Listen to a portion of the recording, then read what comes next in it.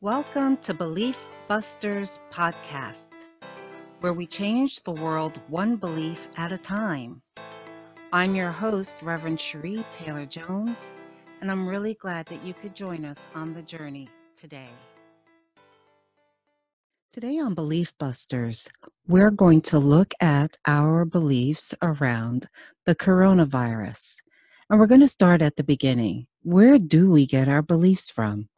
You know, the ones that tell us what's right or wrong, who is part of our tribe, who belongs and doesn't belong, who's deserving and not deserving. The Socratic quote, you may have heard this before, it says, "The unexamined life is not worth living." It's a powerful statement in the journey of self-awareness and spiritual awakening and freedom. No truer statement is as important as it is today. Yeah, we're in the midst of a pandemic, which simply means a disease that impacts an entire country or world. The disease is known as the coronavirus or COVID-19. Often when we're doing work like self-awareness and self-help or opening ourselves spiritually, when we're in those types of circles and affirming circles, we've been conditioned to only say positive things, which is wonderful and necessary for co-creation. And the reality is we are both human and spiritual. So guess what? Life happens, and we have to deal with that on the physical level, the spiritual level, and the emotional level. And we must make peace with these aspects of ourselves and integrate them for wholeness. So my question to you on this segment is, what are your beliefs around the disease? You know, when you read about the coronavirus or you talk about it amongst your friends, what thoughts and feelings arise?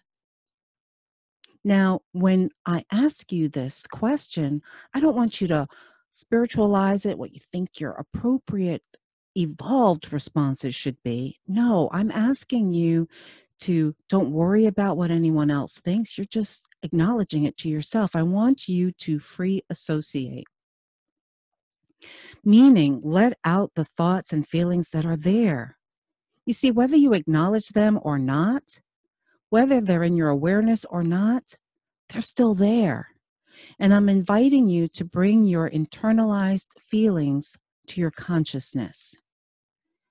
Integration requires us to witness our thoughts.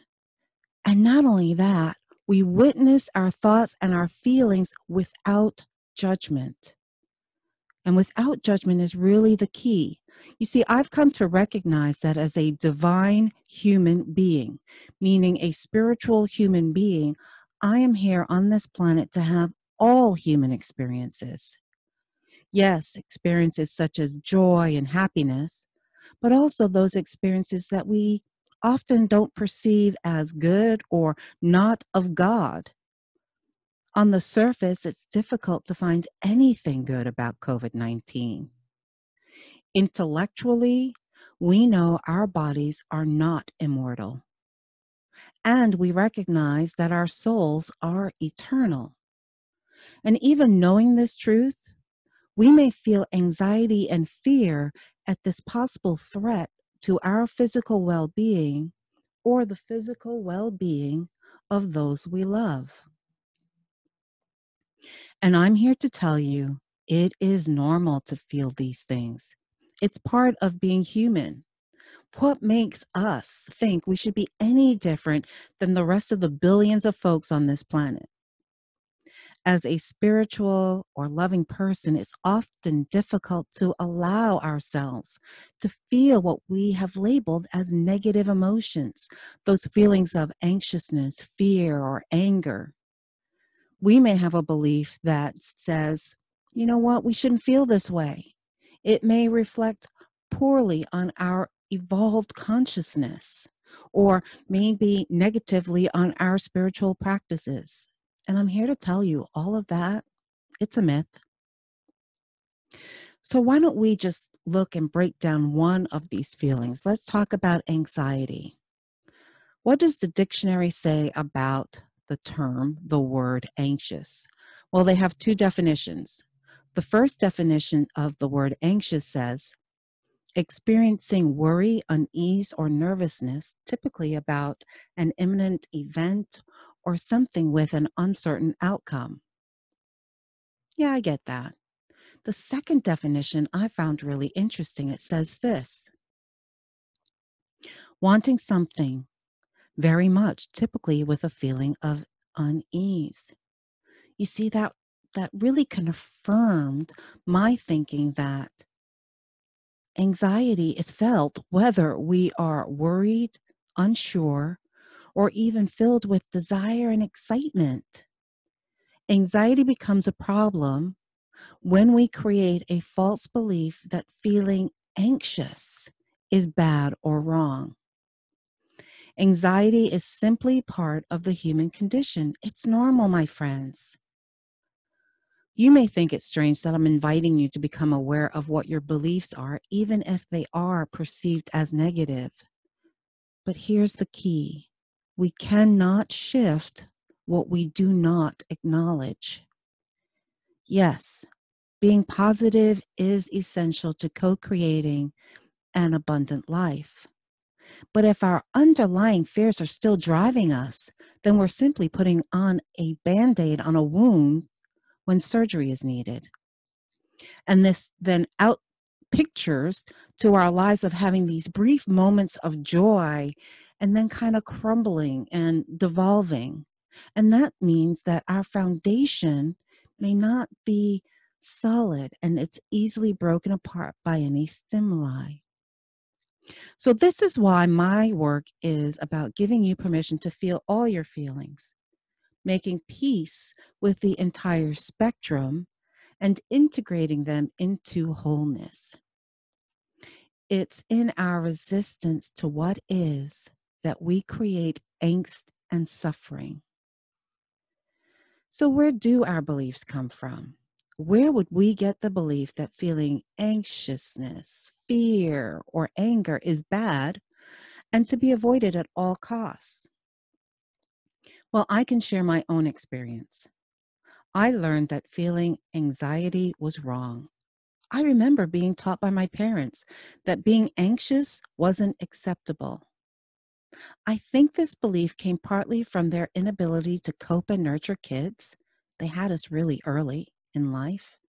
And partly from wanting us to be perceived by others as strong, which in their minds meant it would keep us safe. Yeah, well, you know what? That's a myth, my friends. When we first come into this plane of existence as children, we are unconditional love and light. As we get older, we're told the rules of our family, which, as many of you know, it's a system. And then we're taught the rules of how to behave in school. Yep, another system. And then we're taught how to fit in and behave appropriately within our society. You got it. That's another system. This conditioning eventually becomes our view of the world. It becomes our belief system. All of the systems that humanity has created over time becomes ingrained into our own belief systems. Depending on how we are culturally indoctrinated, meaning how we're taught, raised, and developed, becomes internalized in our psyche so much that we come to believe our understanding and perceptions are the right ones, and most importantly, the only ones that matter. The ability to understand that our beliefs are simply manufactured, hear that? Simply manufactured by other humans whom we have gone into agreement with is one of the most powerful concepts in changing our thoughts and our perceptions. Understanding that many of our embedded beliefs are fabrications allow us to analyze, release, and then embrace new beliefs, which shifts our consciousness and enables us to co-create the world we choose to inhabit. Many of you are probably thinking that if we don't have rules, then our society will become very chaotic. And I agree with you. There is merit in that. It's important to know how to navigate society and positively contribute to this society. It's a good thing for the individual and the group collective. It helps us get along together. Think of it like the rules of the road. When we're driving down the road to our destination, it's vital to our survival and safety to know that most people on the road understand when to stop, what side of the road to drive on, when to yield to another vehicle, how fast to go, how to change lanes, all of that. The rules of the road provide a way for all of us to shop, visit friends and family, travel, and much more with relative certainty of doing this without killing ourselves or others. The problem occurs when the rules of the road become a hindrance or outdated or no longer viable or no longer useful to us. I'll give you an example. As cars were coming into the mainstream in the US in the early 1900s, there were lots of weird traffic rules that were being developed. One of them was in Virginia, and the rule of the road at the time was, women are prohibited from driving a car on Main Street unless her husband is walking in front of the car waving a red flag. Oh my gosh, doesn't that sound bizarre? This rule was implemented as a means to slow down women drivers from spooking horses and killing pedestrians. Imagine if this rule was still enforced today.